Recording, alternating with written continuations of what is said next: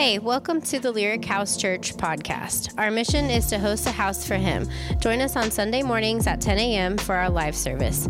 Make sure to check out our Facebook page for details about upcoming events and information on our small groups that meet throughout the week. Thank you for being part of our broader community, and we hope you enjoy this podcast.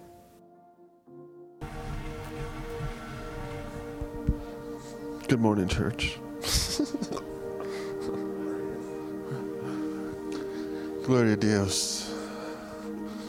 Jesus Cristo más fuego. Espíritu Santos.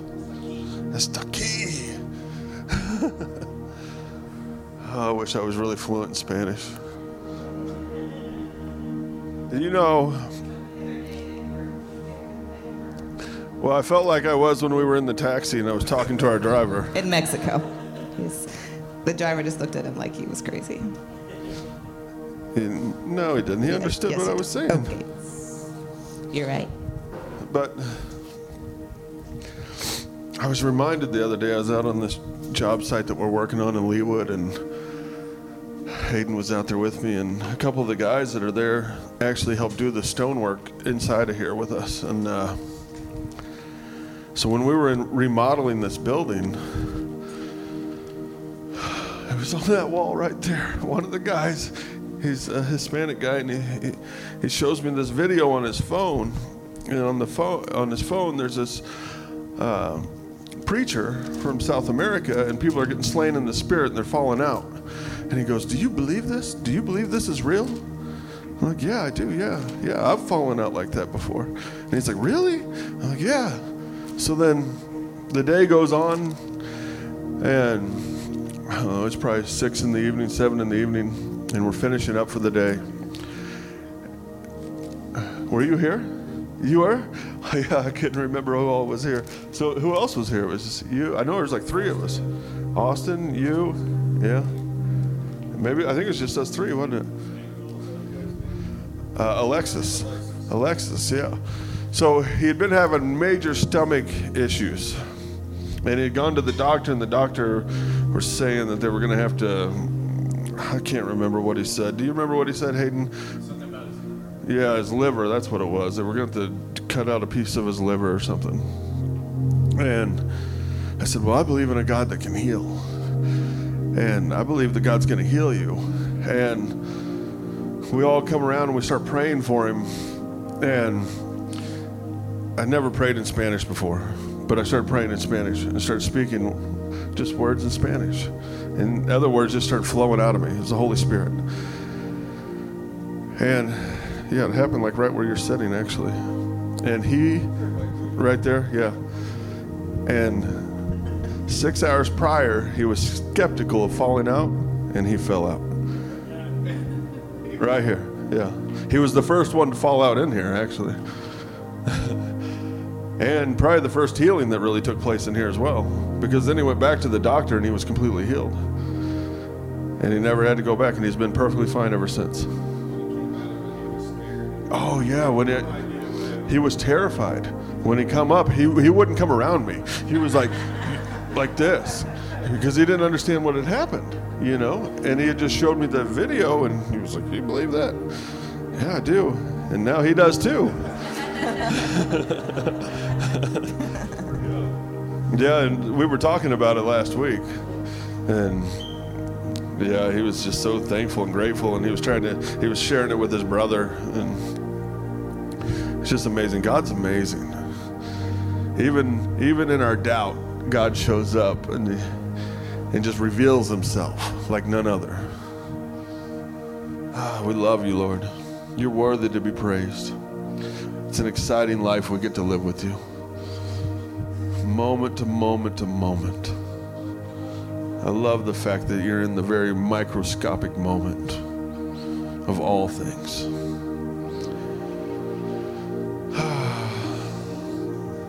Thank you, Jesus. In Jesus' name, amen. You have notes? Yeah, but I probably won't use them. Go ahead. Tiff's walking us through the first chapter of the book of Acts. We made it to verse 5 or 6 last week. Made it really far. Yeah. One of the things that I forgot to mention last week, I'm going to try to get it together, guys. Making no promises. One of the things that I forgot to mention last week was Jason and I had been talking about really wanting to do the book of Acts and just kind of what that looked like and what the Lord was speaking through it. And we weren't quite sure when we would do it, but we knew that it was coming. And Jalen had told me that, because Jalen's our children's leader, and she's amazing. And she said, Mom, I'm getting ready to get a new curriculum for the kids. And basically she was like, I need money to buy the curriculum. And because I normally just let her pick what she wants for the kids. And I was like, okay, can I see it? Just, I don't know. I've not known all the ones before that. And I was like, can I see it? And she's like, yeah, I'll send it to you. And it was on the book of Acts. And I was like, I see what you're doing, Lord. And so as we're going through the book of Acts, so are the children. And I believe she said it was, there was like 18 lessons. And so they're going through it just like we are. I think that there was a couple more lessons than books that which is good because we're not going to get through every chapter every week. So it just confirmed in me even more that as a family, as a body, even our children are going through the book of Acts. And so got me pumped for it. Yeah. Did you want to go over 5 again? You had mentioned that. Go over 5. I just wanted to hit on the part that, right there when John's baptism was a prophetic immersion into the water of us being baptized into Christ. And basically the first thing John does is publicly proclaims what his mission is all about. And basically how right in that moment there's a mind shift that takes place from the law of works into the remission of sins. And that word remission there is total cancellation of a debt. And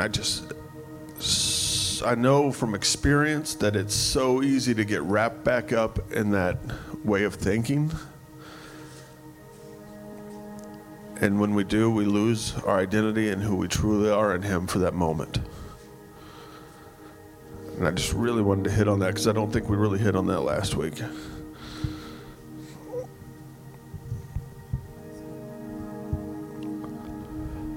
But it's pointing to our true spirit and our true identity, our new creation in Christ and who we are.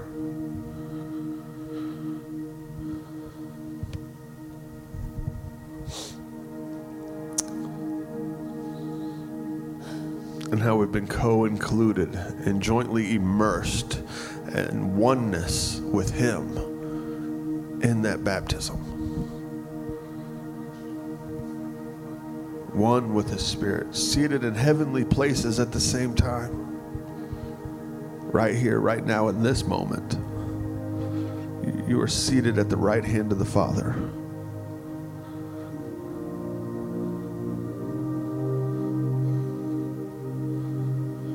Did you mention that?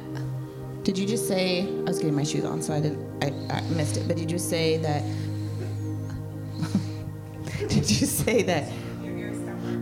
no.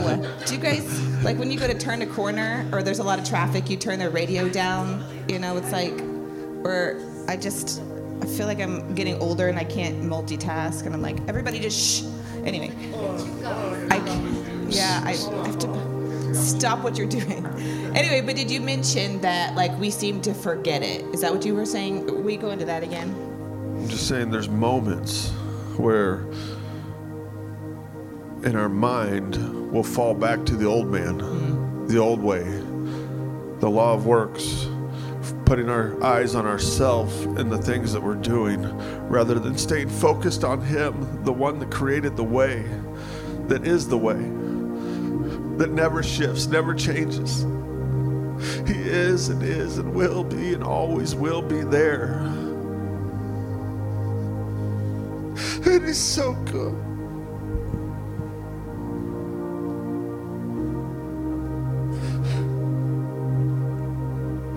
And we are co-included in righteousness with him, and grafted into his kingdom with it inside of us. And it just blows me away with the depths that he takes his children if they're willing to believe it and go. We just gotta believe.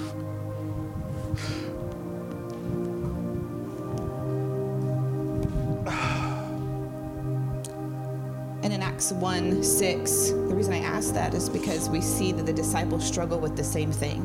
And so we see that the Lord is talking to them. And how they respond is, 6 says, every time they were gathered together, they asked Jesus, Lord, is it now the time for you to free Israel and restore our kingdom? Their minds are focusing on them, right? Their minds are focused on who got what they believe. They walked with the King of Kings. They seen miracle after miracle. They seen what he captured their heart, and they found this first love. And then they're like, is it okay? So if you're going back, does that mean it's now time to reclaim Israel?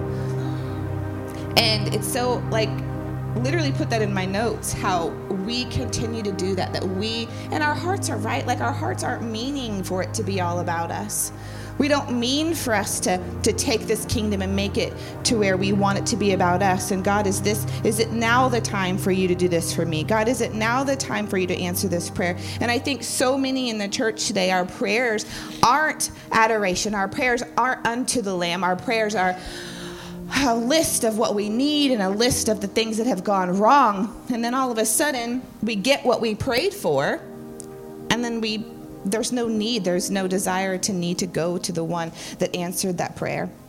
And it's this mindset of, is it now time for you to bring glory back to Israel? And I remember this time that I was at the coffee shop, and one of our pastor friends was in here, and he was talking, and a little old lady came in, and she noticed our pastor, and she was talking to him, and we were talking about the Lord, and she heard our conversation, and she was standing there, and somebody said, oh, God is good, and she said, and bless her little heart, she didn't mean anything by this, and so I don't even know who she was, so it doesn't matter, but she said, he is good to me. He's always answered my prayers. And I stopped, and I was just like, yeah, I just smiled, because she just didn't mean anything by it, but it, punched me in the gut how we tend to think God is only good when he answers our prayers. And again, she was just, it's true. God, he is good. He does answer our prayers. It's who he is. And she probably didn't mean it like this, but it made me start thinking about why we say God is good. Is it only when he's come through for us? Is it only when we're healed? Is it only when that bill got paid? Is it only when we're walking in that season of life being easy? You guys know what I'm talking about? Things are going good, everything is great. And then it's like, oh, well, that's hard. Yeah, your car broke down. Yeah, it happens. It's life, right? God is still good throughout that. He deserves to be recognized, and he deserves to be good whether he answers any prayer that I ever pray. The truth is he's brought closure to every destructive mindset that we could ever possibly have if we allow him to close it. Jesus is wanting the disciples to focus on what they're about to do for the kingdom, and their mindset is what the kingdom is about to do for them. And he goes on, though, because he doesn't stop there. I was thinking about something. Before we go there, I was thinking about something, and I might have mentioned this, I can't remember. But before Tress was born, I was pregnant, and got pregnant and lost the baby. And it really wasn't this super tragic thing, and I probably mentioned it before. It wasn't a very big deal in the sense of I wasn't very far along. We hadn't even really had time to tell anybody. But the act of what I felt like a prayer not being answered, and actually seeing in the physical and this worldly mindset of the doctors were right. I will never be able to conceive. I went through all of this, spent all of this money to be able to have her. And and I'm never going to be able to have a baby again. This is what they said. They said I had less than like 10% chance or something. And that they were right. And all of the things that I could have read and Googled and asked other people that it was nearly impossible for me to have this baby that he had promised me. And in the natural, it was true. I was literally losing. I mean, not to get graphic, but I held the baby. Like, yeah. Anyway, so I'm looking at this promise that wasn't fulfilled. I'm looking at this promise that the world is telling me is never going to ever happen. And in that moment, I could have been like, okay, God, none of that was real. And you aren't as good as I think you are. And none of this is going to happen. All of these dreams, all the dreams that I had of her getting older, it's not going to happen because the world is telling me and showing me that it's not. And I'm going to be honest, like there was a part of me that there's that flesh in me that really struggled with that. And so when I did get pregnant again, I probably with my words spoke out what I wanted, but there was a part of me, there was a piece of me that was like, what if this keeps happening? What if I just lose baby after baby? Is that fair to my children? Is that fair to my husband? And I had to make the conscious effort to say no and stand on the promise of God. And if I didn't see it that time, fine, I didn't see it that time, but I'm going to get back up and I'm going to stand on the promise of God of what he promised. And I had to choose to say with my words, with my heart, that God is good, regardless of the circumstance. I don't think it's not, I want to say it's not easy, but what other choice did I have? What other choice did we have? What was I going to do? Stand firm. Stand firm. What's that scripture? I know Tim knows it. The stand one. Stand therefore, yeah. Just continue to stand on the promise. Yeah. He's good. I didn't hear what he said. He's good whether we see the miracle. He's good whether we see the healing. Because he's in it. His answer is yes. His answer is amen.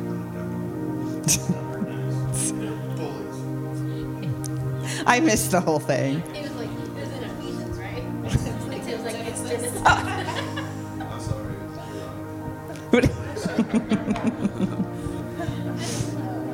It's always Tim's not even up here and he's making fun of you. Like what? Jeez. The best part is JD will be like, hey guys, you know what's in You know what needs to happen? JD needs to preach and then he can pick on Tim. How about that? Yep. Oh, it's happening now. Oh, it's happening now. And the Lord was on it. It's done. Pick a day. He's like, Randall, let's go. Come prepared next Sunday. Okay. A little bit more time. He's gonna get sick. Prepare for just like a 10-minute message. 10 minutes? What's that look like? 10-minute message. Okay. All right. I have no idea how we're ever going to get through this. We're not. So verse 7. He answered, the Father is the one who sets the fixed date. So this is after the disciples say to him, hey, is this when you're restoring Israel? And he says, the Father is the one who sets the fixed dates and the times of their fulfillment. You are not permitted to know the timing of all that he has prepared by his own authority. And Jesus stopped thinking. He's saying, stop thinking about worldly matters and stop focusing on the flesh and stop thinking about my spirit. He's not really like, they're not in trouble. He's not like, guys, I swear you're never gonna, what?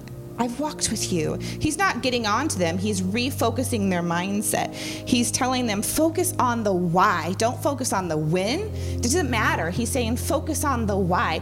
And I think it's because if God was to tell them, listen, it ain't going to happen in your lifetime. Like, you're not going to see this.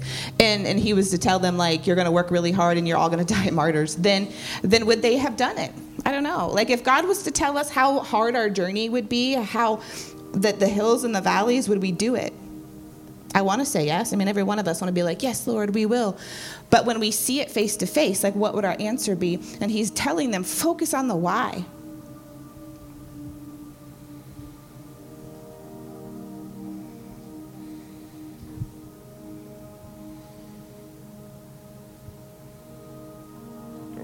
Okay. I'm trying to give him space to say anything because we all know I talk too much. So I've been told.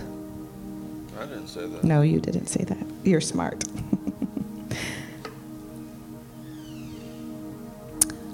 And last week when we talked about how when we're going to be sharing the book of Acts, we want this to kind of be more of, I don't know if we're trying to say that it's like a Bible study, but if you guys have comments, if you guys have anything that you want to insert or questions that you guys want to ask, then go ahead and do that. And so I'll try to like make sure that there's space for you guys to do that so that we're really learning, so that this is a teaching time and that we're learning and we're diving into this book. And I don't know what it looks like after this book. I don't know if we'll do another one, but just taking the time to really understand what the Word of God means and helping to answer questions. And so if you guys have revelation for me too, that would be amazing. I'm always open for that. Okay, so moving on. 8. But I promise you this. Hey, did you get the scriptures on there? Yeah?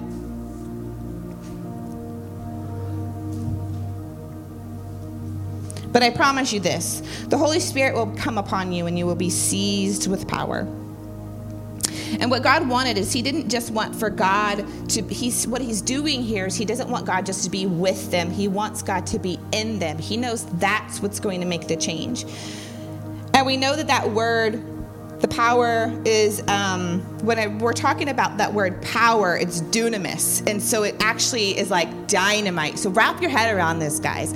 God is saying to the disciples that you will be seized with power. It's going to take you over. You're going to have this power that's like dynamite. That's not an easy, like he's not just saying, oh, you're going to have a little bit of power. He's saying explosive. All of the power inside of him is now going to be inside of the disciples.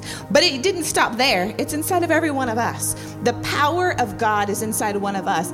And then we're whining about things. And I know that I say this a lot because I'm also trying to remind myself of it, that we're asking him, and we go into this place of like begging God in a sense. And he's told us that he has seized us with this dunamis power, this power that we've never, it's unheard of. It's like we've never seen before. It's this super abundant power that God has put inside of us. There's nothing that he can't do, and there's nothing that we're not capable of.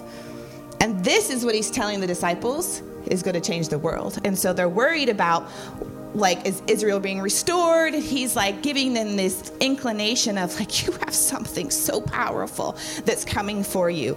And this is what's going to change the world. Then it goes on to say, but you will receive power when the Spirit comes upon you, and you will be my witnesses in Jerusalem and in Judea and Samaria and all the ends of the earth. This is one of our, this is one of those Bible verses that gets everybody excited. Hayden, are you excited? You're not even listening to me, are you? Oh, it's okay. If it's a pain, you don't have to do it. But this is a Bible verse that you see like quoted, and people will, they'll be called and they'll be like, God said to go to Jerusalem and to the ends of the earth. And we get really excited about going and doing and serving the Lord. But when we break it down and we're understanding what he's talking about, first of all, that word witness is martos, which is actually could be witness, messenger, could also be martyr. And so what he's saying is, you have all kinds of power, get really excited and go to the ends of earth, and then be prepared to be a martyr for me. And the disciples know what he's saying. Like, they understand that. They're living this. They see every part of what he's explaining to them.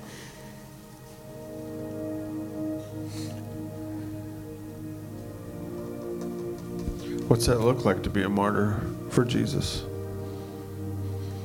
And Holden. Or just in everybody in your personal life, what's it look like? Anybody? Not afraid to be persecuted? Yeah. There you go. Yeah, that's good.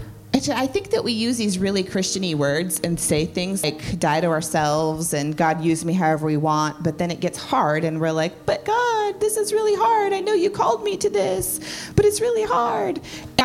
We're not wrapping our mind around what it really means to die to yourself. It means that you don't care what people say anymore. It means that you don't care if the gospel that you preach is popular. Oh, I like it. Good job. Good job. It means that you don't care if you give your last dime to pay for somebody's groceries. It means that you don't care if you don't have money for groceries now. I mean, like, this gets real, guys. It means going into places and potentially embarrassing yourself because you can't help but preach the gospel. You know, Jason has stood on tables. There was a Chinese restaurant, and he stood on a table and preached the gospel. Like, I know that's not persecution. That's not what I'm trying to say. I'm saying he is dying. In order to die to our flesh means I don't care what people think about me anymore. And that's part of it. Are you raising your hand? Oh, okay. And so, the important thing I think to take away from part of this is that it says that you will receive power and you will be witnesses. So it's not our flesh, it's not us, it's not our desire, it's the Holy Spirit who empowers us to be witnesses to Jesus. Yes. Yeah. To the end of the world. So when you're thinking of being a martyr or whatever, like, you don't have to have fear because the Holy Spirit's going to empower you to say what needs to be said. And we fortunately live in a country where most places we can freely speak who Jesus is in our lives, and people can listen or they can't listen. But there are some places in this world that you can't go and freely say Jesus because you will be killed for it. And so that's what, to me, being a martyr means, is to not have fear of man and just speak and, like, yield yourself to the Holy Spirit, because I also believe that the Holy Spirit's going to lead you where he wants you to go. And I don't believe that everybody has to be a martyr for Jesus. But, you know, if you're really in tune with the Spirit, he's going to give you the power, and he's going to send you where you need to go, and he's going to give you the words to speak that you need to speak to people at that time. And it's really not you that has to do it. Like, I don't have to say, hey, I'm going to go to Jerusalem. If Holy Spirit says, Amanda, go to Jerusalem, then I'm going to go. I'm going with you. Can I go tomorrow? Let's go. It's so good, yes. And that, I mean, like, that is, I think, and that's the main point of this. And that's why he tells them first the Holy Spirit is coming and is going to seize you with this power, so that there is no fear. There's no, I can't, because, right, I can't do it in my own strength. Like, there's nothing inside of me that knows how to do this, that is capable of doing this. But when the Lord gave us the Holy Spirit, now we are capable through him. And it's all, I mean, like, there's so much to that, because it also doesn't mean it's, like, we think of these things about being a witness, being a messenger for Jesus, and that could mean something even small, like,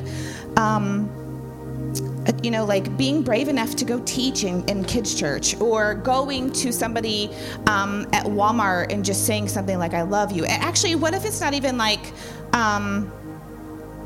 it doesn't have to be something that you went and you did and you took a selfie and you posted on Facebook. Don't do that. I think most of the time it starts out in small steps anyway. Yeah. Small steps of faith that grow into bigger ones.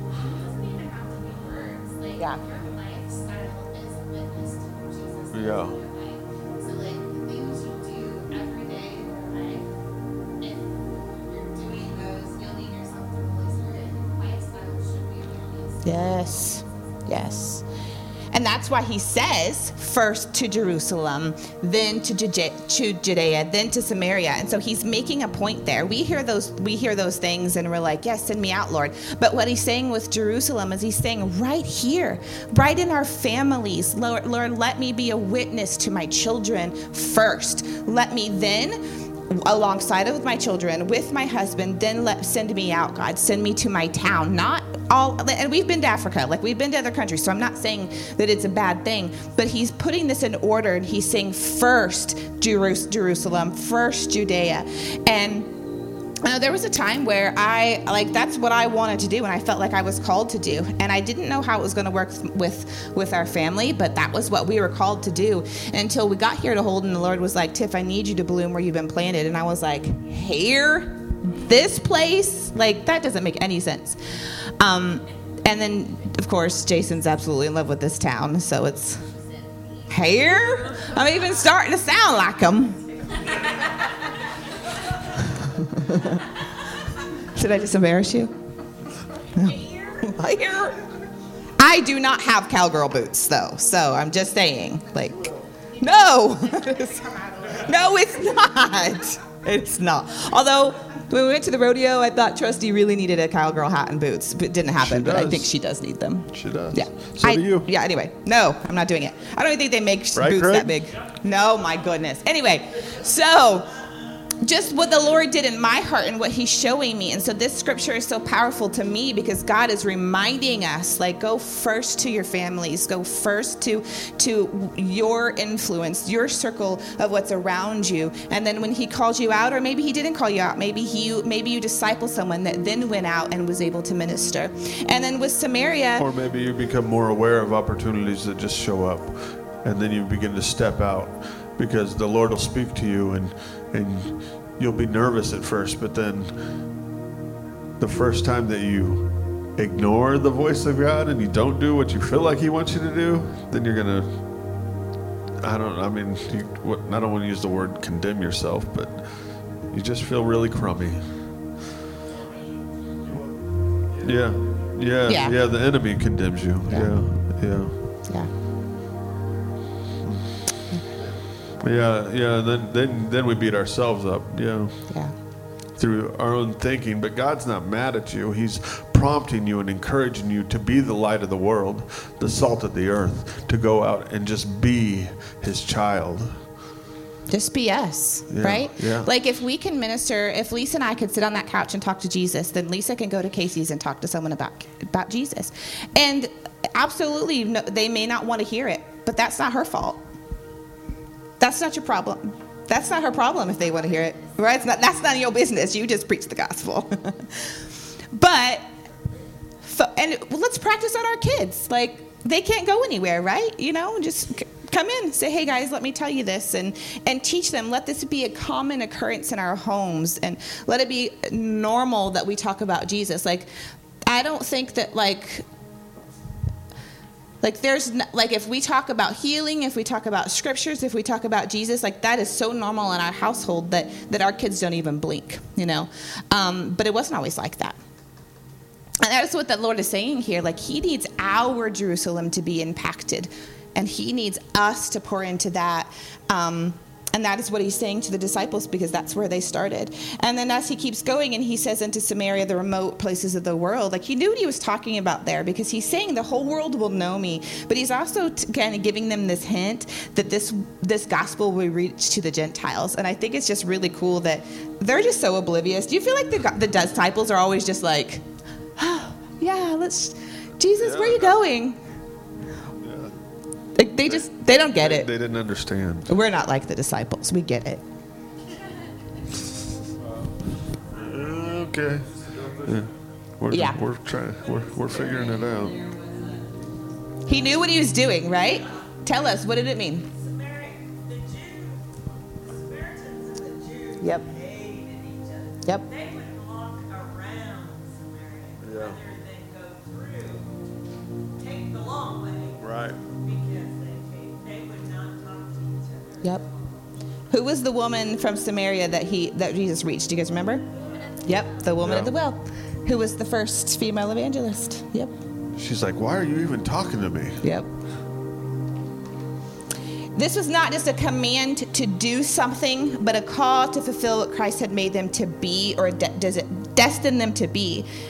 So they're called to walk in this action. He's telling them, like, this is the next step. This is where we're going. And in Acts 1:9, it says, right after Jesus spoke those words, the disciples saw him being lifted into the sky and disappearing into a cloud. I want to kind of clarify this too, because why did I imagine when I read this? Why did I imagine this like cartoon Jesus and like floating on a cloud away from them? And that's not what it's describing. It's saying that he, let me read it. It says, Like kind of like when they go poof, and there's a big cloud, and then he disappears, and then he's just gone. yeah. It says the disciples saw him being lifted into the sky and disappearing into the clouds. And so, like, I feel like they, as far as they could, like, they watched him disappear into the clouds. And I think it's really cool just to imagine, like, if I just imagine their faces, like, I I mean, he did so many things that maybe they just got used to it. But like, if you imagine standing next to Jesus and him just disappearing in the clouds, I don't know. I'd probably try to run after him. Like, not yet. Don't go. Right? And it says, as they stared into the sky, watching Jesus ascend, 2 men in white robes suddenly appeared beside them. They told the startled disciples, so that we know that they weren't just like, bye. They were just like startled. Galileans, why are you staring up into the sky? I feel like the angels always made them feel stupid. Like, what are you guys doing? Jesus has been taken from you into heaven, but he will come back in the same way that you saw him ascend. I want you guys to remember that scripture. I'm gonna keep going, but I want you to remember where it says he will come back the same way that you saw him ascend.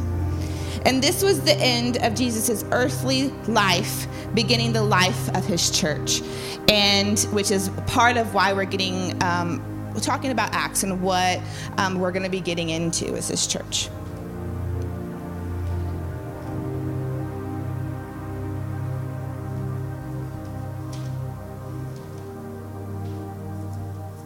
I think it's beautiful. It's such a beautiful moment. Like, we think of the disciples and we think about how they were. I wonder if they were just like looking at each other. Did they ask questions? Like, were they, where was their mindset? But then you think about Jesus, like, he knew that this was the time, like this was the fulfillment, this was the day, that he knew that they were ready, that it was time, that it was going to be this day, that now he gets to go sit at his rightful place, that he gets to go back and sit at the right hand of the Father where he belonged the whole time. That he walked through literal hell. He walked through hell to establish what we have today, and this is his moment of getting to go. And I just see him. I know he's resting, he's working, he's doing all of the things because he's Jesus. But just imagining that day of him getting to go and be next to the Father and take his rightful place, that he never actually left. I look at it, he was a teacher. I see them as having some fear there. He'd always been there. Mm-hmm. That it's kind of like, going to college and going that first step of going to, he was pushing them out. Yeah. Yep. And they were now doing it Yep. themselves. Yep. I've been doing a devotion, and I have some notes that I have down that says, what if instead of living in fear, you live seeing potential? Jesus has a plan for our emptiness, our being, our inequity, and adding these are sin. Jesus is saying, keep coming back to me, and I will keep satisfying you. And out of that life to me, you will overflow and bring life. It's good. And that's what the disciples were about to start walking in, and they didn't even realize it. Yep. Yep. Yep. All of the signs, wonders, and miracles now get to be continued through us, his church. And the disciples had no idea. Like, they didn't know what was coming for them. They didn't know that releasing the Lord and watching him go, what the Lord was actually leaving with them. So good. All right, in Acts 1:12, the disciples left the Mount of Olives and returned to Jerusalem, which was less than a mile away. So I want to hit on the Mount of Olives a little bit. This is one of those things that we hear about all of the places, like the landmarks in Scripture, and we don't always put them together. But I found a couple of different places of where it talks about the Mount of Olives that still exists today. This is where David tried to escape Absalom. Remember his son that betrayed him? This is where he went to escape. And he went to escape because he was trying to get away from something, right? This was for himself, and he was distraught, and he was complete. I mean, it makes sense, right? His son was betraying him, and so he escaped to the Mount of Olives. This is where Solomon, David's son, built a shrine to pagan gods. And I'm sure that there's many more in the Old Testament. But then I start getting into what Jesus did here. And I just kind of imagine, like, this was like his secret place. Like, he goes to this area quite a bit. And he goes there often. This is where he spent time with Mary and Martha. This is where his triumphal entry before his crucifixion was.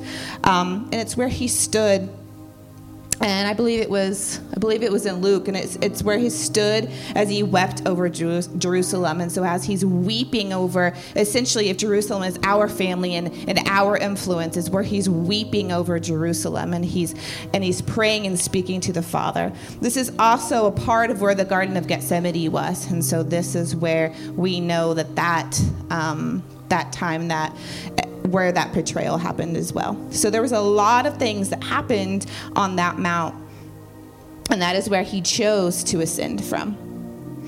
So remember where I told you guys right above that when I was talking about, what verse was it? Yeah, where am I at? I'm on 12. I believe it was 11. It was just right above it. It says, Galileans, why are you staring up into the sky? Jesus has been taken in heaven, but he'll come back the same way that you ascend. Okay, so in Zechariah 14:4. The Bible is so cool. And when you start really digging in and you start putting pieces together, you can see where the prophets and David and all of them were ministering and prophesying about Jesus. And so people that say Jesus wasn't in the Old Testament just aren't actually reading it, because so many occurrences that we're seeing happen have actually already been prophesied. And so the prophet Zechariah says Jesus will return not only in the same way, but in the same place, just like the men had told the disciples. And it says, on that day, his feet will stand on the Mount of Olives, east of Jerusalem, and on the mount we will split in two from east to west, forming a great valley, with half of the mountain moving north and half of it south. And we just see that, all of the answers, everything that they're walking through, the disciples would have known this. They would have known that this was prophesied beforehand. And so as they're just completely awestruck, I wonder if that was the moment where they're talking amongst themselves and saying what they have learned as when they were younger, or maybe they were teaching each other at this moment. You guys with me? There's two of you. That's wonderful. Okay. All right. 1:13 through 14 says, arriving there, they went into a large second floor room to pray. Those present were Peter, John, Jacob, Andrew, Philip, Thomas, Bartholomew, Jacob, Matthew, Simon, Judas, and a number of women, including Mary, Jesus' mother, his brothers, Judas, the son of Jacob. Obviously, the other one has passed on.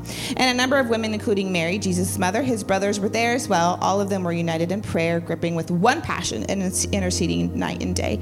And this was so the room that they went to is the upper room. This is the room where Jesus was with them beforehand. And so they had this room that they all went and gathered to. And what is so good is that their first idea after he ascended was to go pray. Because they knew that was the way to be closest to them. They knew that was the quickest way to be in the presence was go to pray. And I love how they just all went together and those are my people. They could have went and done many other things. They could have done anything, but they said, I want to go and I want to pray and I want to intercede and I just want us to be together. There's just this hunger I feel on that, this hunger of let's just go pray. Let's just see what happens. Let's just be together and just be in the presence of God in the upper room. And Acts 1:15 says, during this time, Peter stood up among the 120 believers. Are you guys good with reading the Bible? Is everybody okay? Okay, good, because this is quite a long verse.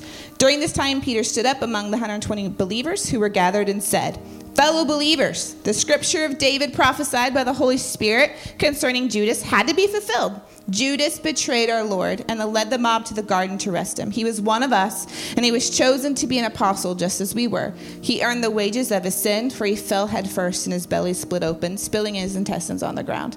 I like this version because I like the graphic. Everyone in Jerusalem knows what happened to him. That's why the field where he died is called in Aramaic I listened to it this morning in Ha-el-Dam. We had it down perfect this morning. We did. We were singing it. It was so weird.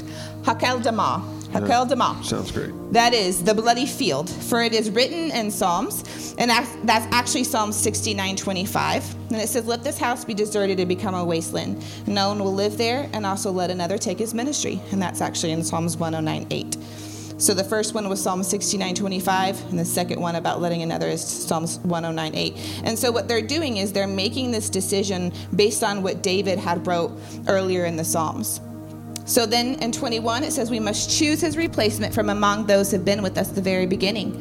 So they have these standards, and so this is going to be important as I keep going. They have the standard of, well, he had to have been with us. He had to have been with one of the followers of Jesus, and from John's baptism until Jesus' ascension. So from the beginning until the end of his earthly ministry. And like us, he must be a witness of his resurrection. They proposed 2 candidates, Joseph, who is also called Barsabbas, the just, and Matthias. They all prayed, Lord Yahweh, you know the heart of every man. Please give us a clear revelation to know which of these 2 men you have chosen. And 25 says to be an apostle and take Judas's place because he renounced his apostleship to go where he belonged. And one of my kids asked me once, I don't remember what we were talking about, but they said, Mom, do you think that Judas went to heaven? And the reason they're saying that is because in Matthew 27, 3-5, it says, then Judas, his betrayer, seeing that he had been condemned, was remorseful and brought back the 30 pieces of silver to the chief and said, I have sinned by betraying innocent blood. And he threw the pieces of silver and he departed. But then it says he hanged himself. And so whenever one of my kids, I can't remember, it might have been Jace, I don't remember. He had said that. He's like, but Mom, he was remorseful. And so there was this conviction and there's this what looked like repentance, right? And so he was like, did he go to heaven? And so it really made me start, and I got excited. I thought, maybe that would be great. However, if we read in John 13:27, and it says, when Judas ate the piece of bread, Satan entered him. Then Jesus looked at Judas and said, what you're planning to do, go and do it now. And so it says there, it shows us that at the Passover, when Jesus was sitting there before the crucifixion, that Judas had, it said Satan had actually entered Judas. And right before that it's just interesting that right before that, Jesus has handed him the bread. And we know that the bread represents what? His body. And so he's offering this to him, and he's saying, Judas, like, you have to pay attention to everything that Jesus is doing in here. And he's saying, Judas, will you take my bread? And he's offering him salvation. He's saying, don't do it. Because guess what, guys? We all have free will. Everything that we do, we get to do or not do. Judas didn't have to do it at this point. Yes, it was prophesied. Yes, that he followed through with it because Satan entered him, but he didn't have to do it. And he said, here, will you take this bread? And Judas knew. I mean, I think that Judas knew. He knew what was going on, and he still made the choice. And in his heart, he made that choice. And then, our buddies, the disciples, still were just like, everything is great. Like, they still didn't get what was going on. And so then that's what I'm talking about, of why it's so important to read scripture, to be able to answer these questions for our kids, diving in, reading the words and saying, well, I don't believe he did, because it did say. And so many people will say, well, it's because he committed suicide, because he hanged himself. And I believe that it's because it said that the enemy, that Satan, the adversary, entered Judas, and then he made his choice. Comments? Somebody tell me I'm wrong. I would love to be wrong.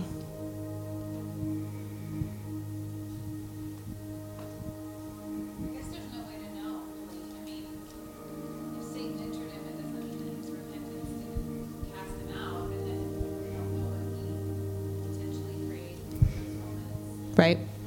Yeah, and I mean, I think so. But then it tells us in 25, it says to be an apostle and take Judas's place because he renounced his apostleship to go where he belonged. And so they're stating that is like where he went and the place that he went to. Jesus says, the other thing too is they use the word remorse, and I don't know what that means in the Greek, but that would be a word I would look up, because remorse isn't the same. As repentance, yeah. Jesus says, the Son of Man must be betrayed, but woe unto he who betrays him. It would be better for him also to be tied around his neck and be cast into the sea this morning. We'll study that out. Yeah. Better he be not in the Lord. Yep. It says it better than you should. Katie, yeah. Did he do it before Jesus was actually crucified? 3 or 4 times? Did he hang himself before? All the sin on him and all that, it goes away. Yeah. And to have taken it Are you asking a question or are you just stating that? I was saying, I Yeah. was unsure if he had done it before. Oh, did he hang himself before? We believe so, because it said that after he had given the silver, that he went and hung himself. Yeah. So there's definitely a veil that Yeah. Yeah. It's good. Are we going to say, Katie? Well, I just kind of learned because, like, I know one of the biggest mistakes you can do kind of fear was the spirit, right? Well, at that time, they had received it, but you renouncing him as bad. I've always wondered about this too. About that scripture of denying the Holy Spirit. Renouncing him. Right. Yeah. Is that kind of like this thing? Well, and there's so much to that actual scripture. Like, we know now that to be able to renounce the Holy Spirit, they had to have had him, right? And he didn't have him yet. So we should probably teach on that one day. But there's a lot to that. There's depth of that. And so many people, and Amanda said it once. Amanda said, I don't think it's possible. And I'm in agreement. Like, how can you deny? Oh gosh, we don't have time for that. Like, there's so much to it. And but yeah, I'll just leave you as a cliffhanger. I know that didn't really answer your question, but Amanda's going to teach on that. Yeah, she is. And her and JD are going to do it together. Yep. Okay. Where were we? Hold on. Let me find this. Just one little insert. There is a scripture, which I can't remember offhand where it's located, that says, all were saved except for the son of perdition. Now, I can't remember What was that in context of? I believe, let me see, I think it was Jesus actually talking about it. Mm-hmm. He was talking about his disciples. Mm-hmm. He said the original 12. Interesting. Now, my thing is, if Satan, Lucifer, an angel, was cast out of heaven for rebelling against God, Yeah. how could Judas betray Jesus and not get the same thing? Yeah. Yeah. You know, it's so beautiful to me, and I agree. And so beautiful to me, though, how pure Jesus's heart was. Like, he knew it was coming. He seen it. And I think that there's so much to the Garden of Gethsemane and Jesus spending his time there. But knowing, like, what it felt like to have someone that you chose. Like, do you know how many men and women wanted to be chosen as one of the 12? That he chose him as his closest friend, like, as one of his closest followers, and he set him apart. And if you guys have ever watched The Chosen, like it hasn't gotten too far into Judas, but you see him, like you see in this show where he's excited at first. Like, he wasn't always like this. It was this betrayal came from a place of jealousy, just like at the beginning of time, like just like from the beginning in the garden. Like, it doesn't change. He wanted what Jesus had. I don't even think he cared too much about the money, guys. Like, it wasn't even that, because what would you do with it? Like, what would he have done with the money? It was more this power, and this is, and I mean, if it says the adversary entered him, that was a big part of it, because it's not unbelief. Yeah. But we see that Jesus was close with this man, and he knew. We see in the Passover, we knew that he knew what was going to happen. And whenever he came, he said, "Do what you came for, friend." And he still called him friend. And he didn't throw him under the bus. He didn't tell the disciples what he was going to do. Like, he still walked this out, and he still was this man of integrity. He still let Judas greet him with a kiss. Yep. Right before he arrested him. Yep. And I think his whole heart was in it too, you know? Like any one of us. Wasn't it? Because Jesus knew what he was doing. Everybody else thought that it was the end. That Yep. He was dying. Yeah. But Jesus knew that he was defeating death. Yeah. Yep. Seeing the bigger picture. And in 26, they cast lots and determined that Matthias was the Lord's choice. So he was added to the 11 apostles. So I want to talk a little bit about casting lots, because I think we've all heard this, and we've heard about them doing it. We don't actually know what it was. And so we find out through history that there's not a lot of information about it, but it shows that what happened was the disciples would take like smooth stones, and they would write on them, and they would like toss them, and they would just say, for lack of, there wasn't a whole lot of information, you know, they would be like, if we cast this one, it's Matthias. If we cast this one, it's Barabbas. And so whichever one, it wins it. And it sounds so silly. Like, it sounds like Who gets to be the first one out? Paper, rock, scissors. Go. Paper, rock, scissors. You watched me. But it does, right? Like, it seems like such a silly game that you could, I mean, this is a big deal. Like, we're talking about the 12th disciple, and they're just like, let's play a game to see who gets to be in this place. But it was how they decided back then. Like, it was what they did. It's all throughout the Old Testament. But the thing is this is the last time that they speak of casting lots in the New Testament, because now the Holy Spirit comes, and that is who determines. And so it wasn't just the Jewish, like even the Roman soldiers who actually had dice, they would cast lots back then as well. So I just thought that was a little bit some interesting information. We see that, like, in Jonah, they casted lots. What else did I write here? Joshua, to determine how to divide the land among the Israelites, it was by lots. Like, how mad would you guys be if you were like, I get one because that's what you got on your stone? Like, it's like, they did. The Roman soldiers casted lots for his clothing. But then I love how it's just, but that's it. Like, not again after the Holy Spirit comes. So anybody trying to get crazy thinking that they should cast lots. It's also where the term lottery came from. And so, what? I don't know what you're going to say, but what were you going to say, Dave? I was going to say, when you were finished, I didn't want to interrupt, but, Jesus picked all of his disciples. Mm-hmm. He picked Paul was the guy. Yeah. A lot of people believe that, except for Paul wasn't in there. It wasn't part of the requirements. Paul wasn't there from the beginning of when John was baptizing. So, because I was studying that out too, like, why wasn't it Paul? But that wasn't part of the requirements that the disciples said that it needed to be. It's interesting, huh? Well, Paul wasn't here yet.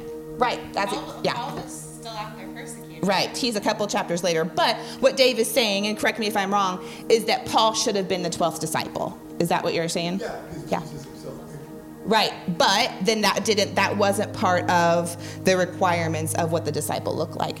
And so what they did is they chose Matthias, and it's interesting because we don't hear a lot about him, but we know because of the requirements that he had to have been there from the beginning, from John. So he had to be there when John was baptizing. He was there throughout Jesus's ministry, and then he was there at the crucifixion. And I just think this is a beautiful picture of God just displaying somebody that he was there and he was serving, and he wasn't chosen from the beginning, and he was serving the Lord, and he was coming next to these men and sticking it out when many people didn't. Like, you have to understand, many people did not stay with Jesus, and they were like, oh, guess he's not going to restore us. And so even probably part of his followers, they decided that they were going to leave after the crucifixion. But Matthias stuck it out. He was there from the beginning. And I feel like this is just God, like, this was a beautiful surprise for him. Do you think that he had no idea that none of them knew. They didn't have this understanding that Judas would betray Jesus and that there would be a place to fulfill at all. Like, that wasn't a thing that ever crossed their minds. And the fact that, imagine what that felt like, that Matthias was like, what? Me? Like, you chose me? I mean, I know it was casting lots. It was just kind of by luck, but it's me. And so not to count ourselves done. And I just feel like the Lord was speaking to that so much. Like, he was chosen after it seemed like everything was finished. This was after he even ascended, and Matthias was chosen. And it actually means a gift of God. And so I think it was just prophetic of his life. It was just kind of like he wasn't important. He didn't seem like there was anything that he could do for the kingdom. And then at the end, the Lord rose him up on his own timing and gave him this position of honor to serve the kingdom of God. Does anybody ever, I feel like that could speak to so many people too in here, that we can so often be like, oh, God would never choose me. God would never have me do that. And then how God chose someone that was least likely, but because he stuck it out and he was there from the beginning.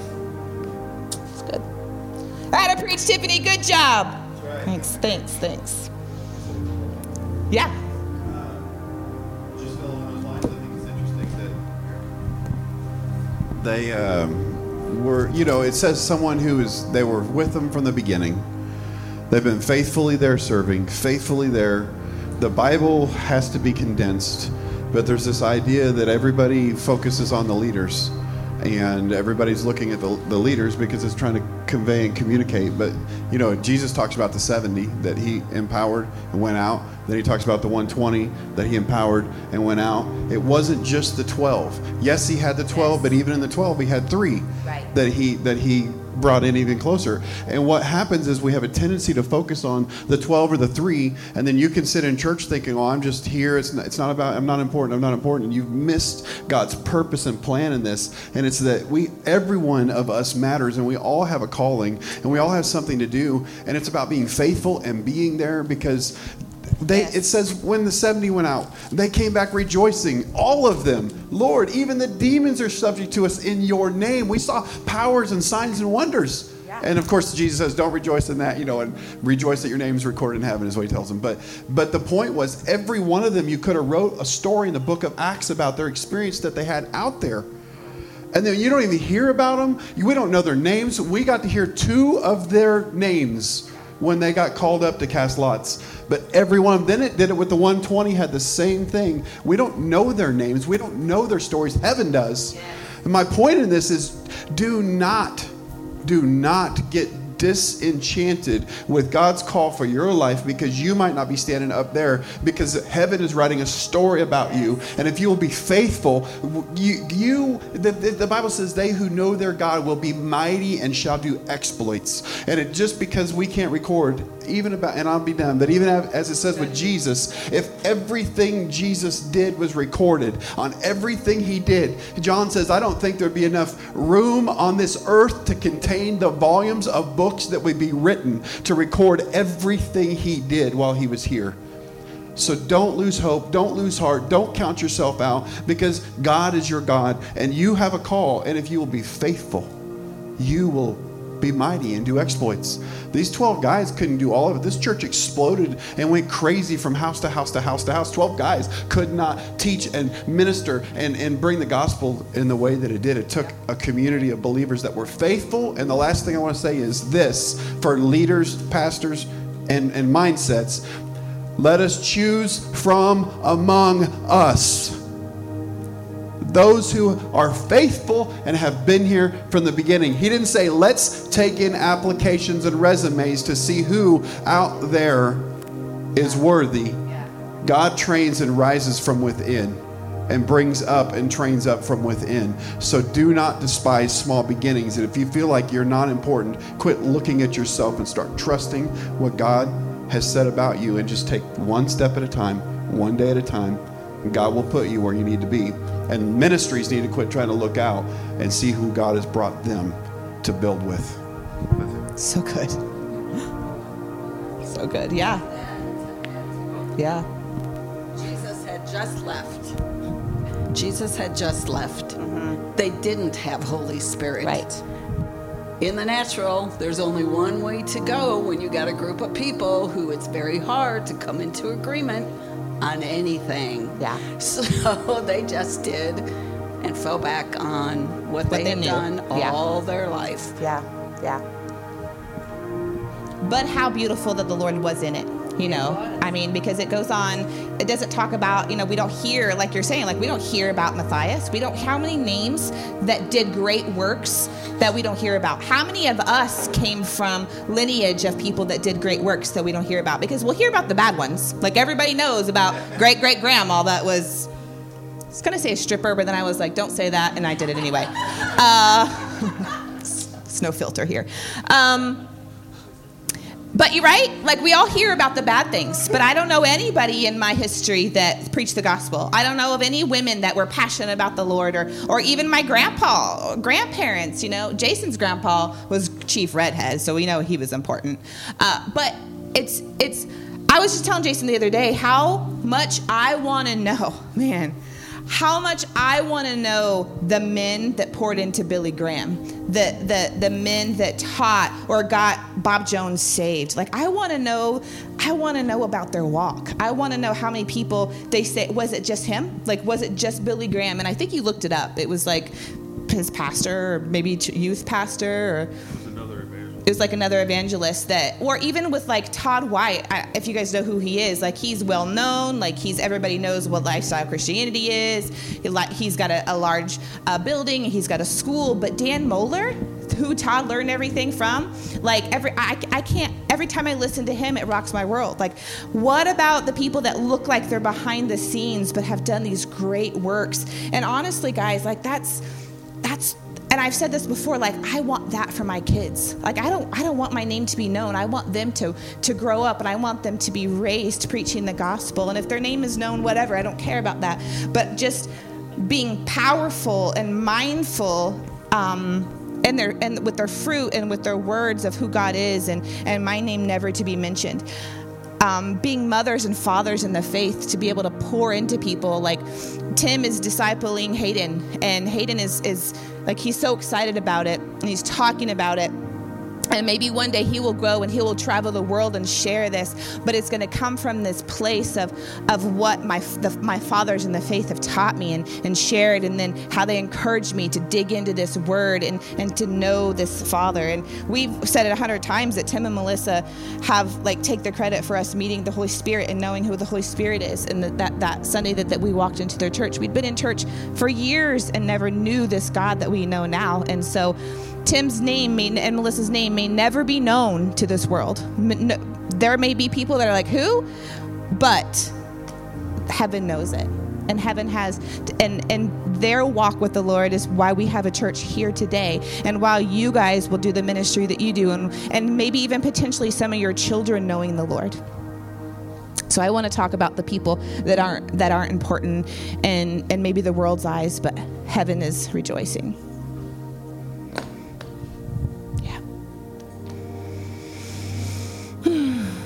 Okay. All right. We did it? We finished the first chapter? Good job, guys. Good job. All right. Any input? Any questions? Thank you. Just wanted to add, Stephen was an inspiration for me. Oh, yeah. We'll read about him. Yes. Talk about somebody that was filled with the Holy Spirit. Regardless of being hard. Yeah. God to be filled with God. That too, when he did for those people. He's just sort of like. Yeah. I love Stephen as well. Yeah. I do too. Yeah. And he's another one of these guys that seemingly, Yeah. as you're reading, comes out of nowhere. Yep. All of a sudden, you're like, well, who's this Stephen character? Yep. Who's this Philip guy? You know what I'm saying? Like, they pop out of nowhere, where you're like, what? Yeah. And It's like mighty miracles and power. Yes. You're like, who is that? I want to know more about him. well, and we're going to get into it, but like, and Paul, like, why Paul has the walk that he has because of Stephen. Like, there's so much to it, but yeah, that's mighty. He's mighty. It wasn't Lois' grandmother or Timothy talking about what we were talking about. People who are feeding their kids, Yeah. grandkids, putting the word in. Yep. Yep. Yeah, prime example. Yes. Yeah. Yep. Okay, here's our babies. Yay! Hi, Lydia. I like your crown.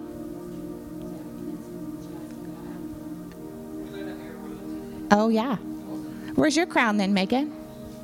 Okay. Okay, all right. Well, that was perfect timing. So somebody's going to pray, not me. Somebody else is going to pray, and then To pray us out. we will be done.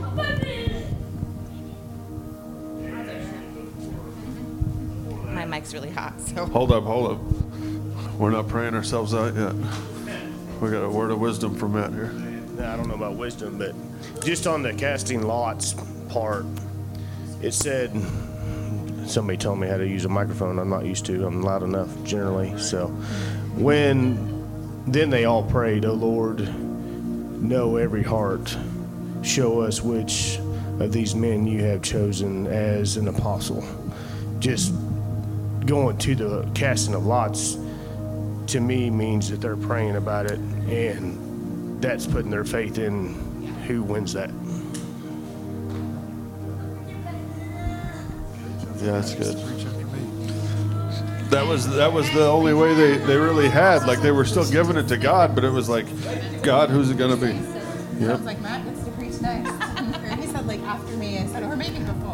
I just said, Matt's preaching after JD, and Amanda literally said it too. So get in your word, be prepared. You never know what's going to happen. Okay, you ready? Yeah. Oh, Father, we just love you. We're so thankful for who you are and for what you've done for us. God, we're thankful for your word that brings life, your word that is truth, your word that brings fruit.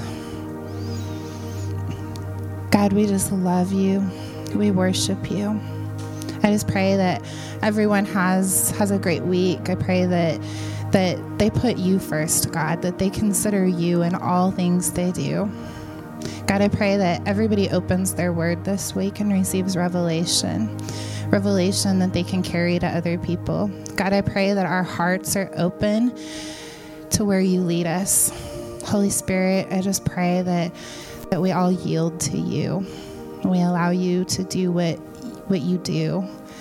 We allow you to use us in the way that you've created us. God, we just love you. We just worship you. In Jesus' name, amen.